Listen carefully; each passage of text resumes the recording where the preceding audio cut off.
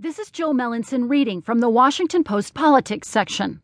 Clinton gets first national intelligence briefing as Democratic presidential nominee by John Wagner.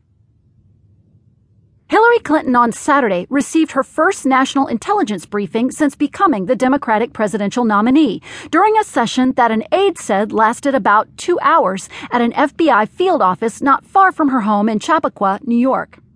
Republican nominee Donald Trump received a similar